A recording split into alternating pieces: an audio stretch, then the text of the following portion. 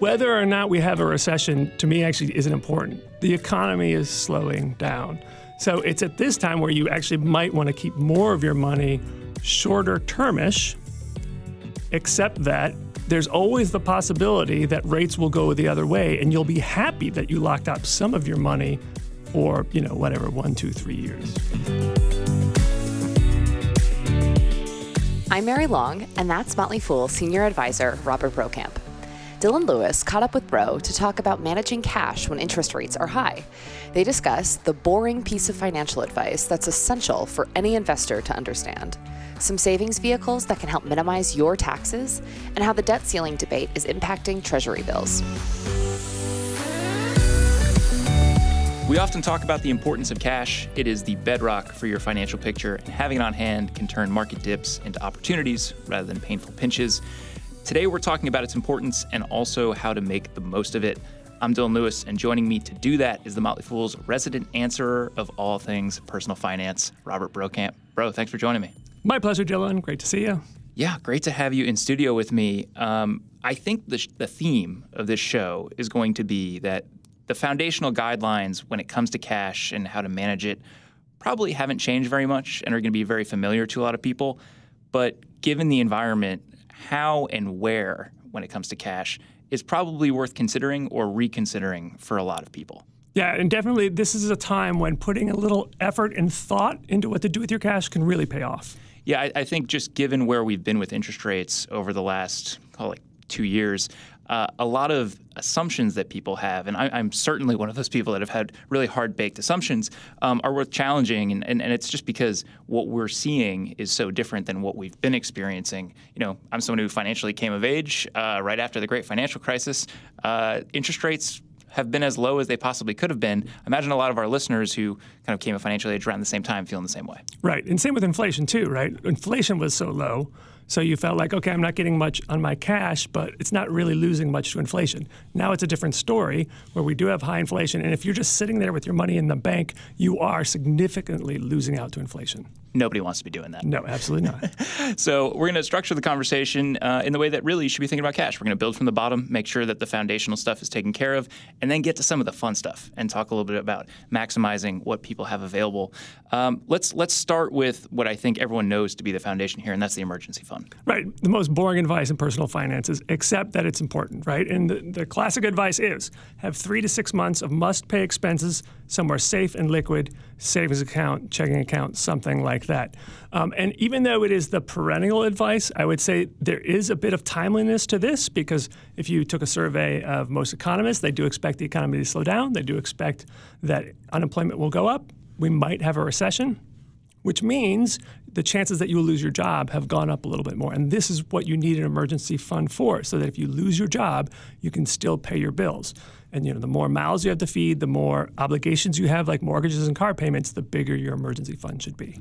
It's the preventative maintenance that we all know we should be doing and thinking about, particularly at a time when we don't need to be thinking about doing it. Exactly. And no one likes it because you don't earn much money on cash, but you can a little bit if you put some effort. But it's like insurance. Like, you're not buying it as an investment. Mostly you're buying it to protect yourself. And I think that, you talked about how it is the kind of boring advice that we all know, or we all kind of start out with. But what's fun about the current environment is it is no longer this drag on your investment returns that I think it has been for a long time, because we are starting to see a lot of places where you can get a pretty healthy yield on money that's sitting in a savings account. Yes, but you have to put in some effort, because your local bank and the big banks, they are counting on your inertia to not move your money. I'm one of those people, bro. I've banked with Bank of America for an incredibly long time. They were first bank account. And I have to say, I think they've taken advantage of that relationship. Right, and they don't. And many of the biggest banks don't need more money, so they're not hungry for deposits. So they don't have to jack up the rates they're paying, because they're like, it's okay. We're happy with the money we have already. To put some numbers to that, I think a lot of people that are with big banks and maybe haven't taken a hard look at what they're getting on their cash recently are probably seeing maybe 1 basis point, 4 basis points of interest when it comes to their savings accounts. There are a lot of places where you can be getting a lot more than that. Right, and for example, the Motley Fool does have a website called The Ascent, and it highlights higher yielding checking accounts, higher yield savings accounts, higher yielding CDs. And generally, you do have to be comfortable with cyber banking, right? Some sort of online bank. There are some local banks that are also there. But if you're willing to go with an online bank, you can get a savings account that is over 4%. You can get CDs that are almost 5%. Yeah, and depending on what measurement you're looking at, that may be something that puts you at least over the historical hurdle for inflation. Maybe not where we've been recently, but considering it is essentially risk-free return there, it's not too bad. Right, exactly. All right, so with the core elements of the emergency fund out of the way, that's that kind of intermediate and near-term money. How should people be thinking about that? All right, it's probably the next couple years, but it's not in the next couple months. Right. So, and first of all, it's a bedrock of Motley Fool investing that any money you need in the next 3 to 5 years should not be in the stock market, right? So could be something like you're going to buy a house, buy a car, send your kid to college, or you could be retired. And another bedrock for retirees is that you have what we call an income cushion. So that's, you think about how much money am I going to need over the next 5 years for my portfolio. That should be out of the stock market, and that could be in cash. Now, it doesn't have to be all completely liquid. So you could do things where you take a little bit more risk, both in terms of where you put the money and maybe tying it up. So, for example, we like bank accounts and CDs because they're FDIC insured, which is great, up to a certain limit. Maybe we'll get more into the details on that later. But if you're willing to take a little bit more risk, there's money market funds. They're not FDIC insured, but most of them are paying almost 5%, and some of them are paying over 5%. It's a little bit risk because they're not FDIC insured. And if you look at the fine print on your money market fund, it could say something like, we can basically put a gate on redemptions during tough economic times. So just be aware of that. And then you can also think in terms of buying individual treasuries. What I like about individual treasuries is the rates are commensurate with CDs. Treasuries are about as safe as anything that's FDIC insured because it's still backed by Uncle Sam, but they're free of state income taxes. And more than 40 states charge an income tax. So it's an extra bonus. And these days you could get anywhere between 4 and 5% depending on the short-term treasury you're looking at. So a lot of what you mentioned there were fairly liquid vehicles or opportunities for folks. I know that as you start getting into things like CDs, you start to look at locking money up a little bit more. You want to talk a little bit about just the mindset with what exists within some of those more liquid accounts versus what you should be willing to be putting into things that have a 6 or a 1 year time element to it? Yeah, so with a CD in particular, if you buy a 2-year CD, the good thing is you then know exactly what you're going to earn for the next 2 years. You're locking in, and that's actually a hedge against rates going down. Maybe we'll talk about that a little later. But if you redeem it too soon, you'll pay generally a 3-month interest penalty. So it is something that you have to be comfortable leaving alone. And it's great if you have a certain goal that you need at a certain time. Again, like your kid's going to college in 2 years. That's a good option for that. Another option for if you're willing to lock up your money a little bit, are I-bonds. And I-bonds got a ton of attention over the last year because the yield was crazy high. Like a year ago, they were yielding 9.6%. Virtually unheard of. Yes, crazy. It's a little bit misleading because that's the annualized yield of what they will pay over the 6 months. So no one actually got 9.6% over the year. So it's kind of funky that way, but still very attractive. I-bonds are made up of 2 rates, really. There's a fixed rate and one rate that changes every 6 months according to inflation. The current yield on I-bonds is at 4.3%, which sounds bad because compared to where it was beforehand. But the fixed rate is higher. The fixed rate is 0.9%. That's the highest fixed portion since 2008.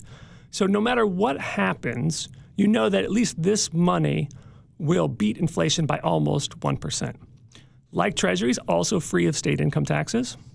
And you can defer the taxes, so you don't have to pay them every year, so that you only pay them when you redeem the bonds. They are not exactly liquid, though, because if you buy an I-bond, you have to leave it alone for 1 year. And if you redeem it within 5 years, you pay a penalty of 3 months' worth of interest. But it's great for, let's say you are within 5 years of retirement. You start building up your income cushion, that cash you need to spend when you retire, by buying I-bonds. Very safe because they come from Uncle Sam. Don't pay state income taxes. You don't have to pay the taxes each year because you can defer the taxes. You retire, you begin to redeem them. That's when you pay the taxes. But most people are on a lower tax rate when they retire. So you're basically doing some tax arbitrage because you have deferred at a time when you were in a higher tax rate and paying taxes at a time when you're in a lower tax rate. You mentioned that a lot of people became suddenly interested in I-bonds. I think a lot of people have probably very suddenly become interested in FDIC insurance as well, given the current state of our banking system and given what we've seen with some pretty big name banks over the last couple months. I'm curious, we think about diversification in investing in terms of owning a lot of businesses and not having a whole lot of eggs in one basket. What elements of diversification should people be thinking about, in addition to where the money is held in terms of vehicles, where money is held in terms of firms? Yeah. So the FDIC insurance, as most people know, it's up to $250,000, and that's on generally checking accounts, savings accounts, CDs, and money market accounts. Not money market funds. Money market funds are different. They don't have FDIC insurance. Money market accounts do. The thing is, it's $250,000 per type of account. So you could have $250,000 in your own account. Your spouse could have $250,000 in his or her account. You could have a joint account with another $250,000, and then you could have IRAs at the same bank. And as long as it's FDIC insured investments, that's another $250,000. So you could get a lot of coverage within one bank. And FDIC actually has a great tool called the ED tool, Electronic Deposit Insurance Estimator, if you want to see how much of your FDIC deposits are insured. So you can get a lot as long as you arrange things correctly. But it's still important, I think, to think of diversifying your cash among banks. You don't want all your money with one bank, especially if it's a bank that might be struggling. And recently we are paying much more attention to that type of stuff. The FDIC does a great job of taking over banks and make sure things that keep running smoothly, but still you don't want that stress in your life. And then the other part of the diversification, I would say, is that doing, again, what we talked about previously, like you want to diversify, like what do I need to have absolutely liquid, something that I could spend immediately versus money that I'm willing to tie up for a little bit longer in the hopes of getting a little bit higher interest rate. Yeah, and so the idea there is we're not tying all of this money up on the same timeline. For folks that are generally thinking about things like bonds, there's a principle called laddering. Is it kind of appropriate to think about it the same way? Yes, exactly. So, it's a little trickier nowadays because in normal times, you go further out with a bond or a treasury or a CD, you earn a little bit more interest. Nowadays, that's not quite the same. The peak is, the sweet spot nowadays is about 1 year, maybe 2 years. But still, you could buy 6 month, 1 year, 2 year to get hopefully a little bit higher interest rate.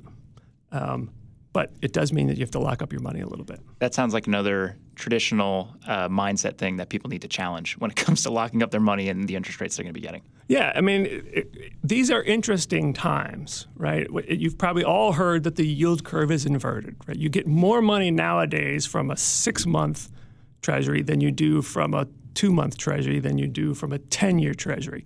That is a classic sign of the economy is slowing down and historically a sign that we're going to have a recession at some point in the future. Whether or not we have a recession, to me, actually isn't important. The economy is slowing down. So it's at this time where you actually might want to keep more of your money shorter termish, except that there's always the possibility that rates will go the other way, and you'll be happy that you locked up some of your money for, 1, 2, 3 years. I want to talk a little bit about the macro picture because in addition to all of the other things that people have had heightened interests in recently, a lot more people are paying attention to the Fed than they have been over the last 5 years, 10 years. It's become something that conversationally pops up a lot more when you're out with friends. How are you thinking about the macro picture and just generally what we've seen with interest rates from the Federal Reserve? Well, as you know, the Federal Reserve raised rates again at their May meeting, but clearly indicated that that could have been it for this cycle. Now, who knows? Maybe there'll be a surprise spike in inflation. They recently had that in Europe. But most people expect inflation to keep coming down, which means the Fed is probably done hiking rates. In fact, if you look at the Fed futures market that tries to guess these things, they are betting that the Fed is going to cut rates before the year's over. Now, the Fed has been pushing against that narrative. Various Fed officials have been out saying, do not expect that we're going to cut rates. But to me, it seems pretty obvious that they're not going to hike rates that much anymore, which gets back to that point of maybe you do want to use, with some of your safe money, buy some individual treasuries, individual CDs to lock in current rates, because it's very possible that rates will be lower a year or so from now. And it's something that I think a lot of people kind of have to wrap their head around. It's we've been talking about the unprecedented times element of all the things that we're living with seemingly for like the last 3 years, and we keep seeming to throw things on top of it, more things that are being challenged or being adjusted. There are so many different ways that interest rates wind up coming in and affecting the economy. I think what a lot of people are beginning to appreciate much more is the way that it comes in and affects the pocketbook. Yeah, and to add to all of that, of course, is this whole, I don't know if you can call it a debate, whatever, about the debt ceiling, right? That has played havoc with the short-term Treasury bill market, 1, 2, 3 months. Because people are like, I don't want to buy a Treasury bill, which is basically lending Uncle Sam money, because I don't know if 2 or 3 months from now they're going to have this worked out and I'm going to get my money back. Longer term, the bond market is saying, Uncle Sam's going to figure this out. But shorter term, it's been kind of wacky. I think it's all going to work out. But I'm sure people, when they hear me say buy T-bills, the first thing they thought is, well, who knows what's going to happen about this debt ceiling thing, right? You got Janet Yellen on the news every day saying, if we don't work this out, it's going to be a calamity. Yeah, so to what extent do you take that stuff into account when you're thinking about cash management and just the way that you would advise people to put their money to work? Is it something that's like really weighing heavily on the way that you do that, or is it something that you kind of have to accept that there's only so much we can know about that? I say, well, first of all, I would just, again, it goes back to the diversification, right? Any money in the bank is going to be fine. If you have a diversified bond fund, maybe you'll be fine. I personally think they're going to work it out because the consequences of Congress and the president not working out will be so bad that they're not willing to do that. So they're going to keep doing this kabuki dance where they say, I want this to happen. No, I want this to happen. I'm not going to budge. Well, I'm not going to budge. And then they budge and it gets worked out. Longer term, we can't keep doing this. So I hope they figure out some way around this, because otherwise we're just going to have to keep doing this every year, every 2 years, every 3 years. So we've talked about interest rates in the macro picture. We've talked about the debt ceiling. Are there any other macro factors you see kind of playing into the way that people should be thinking about this stuff? I'll just repeat something that is really my mantra at all times, and that is be a short-term pessimist and a long-term optimist. You don't know what's going to happen over the short term. We don't know if we're going to have a recession. You don't even know if you're going to have a job 2 or 3 years from now. So you really should play it safe with the money you need in the short term that you know you're going to need or you might need, but then invest for the long term, because overall, we at the Motley Fool believe that the stock market is the place to be. Yeah, and it seems like, at least for the foreseeable future, you can enjoy some gains on that money that you have short term, which is nice, and something that I think a lot of people aren't particularly used to. I'm going to put you on the spot a little bit here with a question as we're wrapping up, and that's just, if someone's listening to this and they kind of want some next steps and takeaways for applying some of the things that we've talked about to their own financial picture. To me, it seems like check in on your accounts and just get a better sense of what you're getting in terms of interest rates from the institutions. If you see that you're someone who's getting some of those lower savings rates, what would you recommend people do? I hate to be too promoting of a Motley Fool site, but the Ascent is a great place to look for higher yielding savings accounts and CDs. If in your brokerage account, see what money market funds are available. This is another thing that brokerages do. They keep money in cash that just sits there. It might be in a sweep account, might be just regular cash, but you're probably earning virtually nothing on that. So you think about, okay, how much really liquid cash do I need? And then look for higher yielding opportunities. And the most important thing, I really think, is to evaluate how much cash you need. Look out over the next 3 to 5 years and think, okay, how much am I going to need? Is there any big expense coming? And then rearrange your portfolio so you are protecting the money that you think you may, or you definitely know you're going to need in the next few years. Yeah, all of the compounding happens with money that's in the market because it's not being touched. It's being left alone. Exactly. Well, Robert Brokamp, thank you so much for talking through this with me. Great. It's been a pleasure to be here.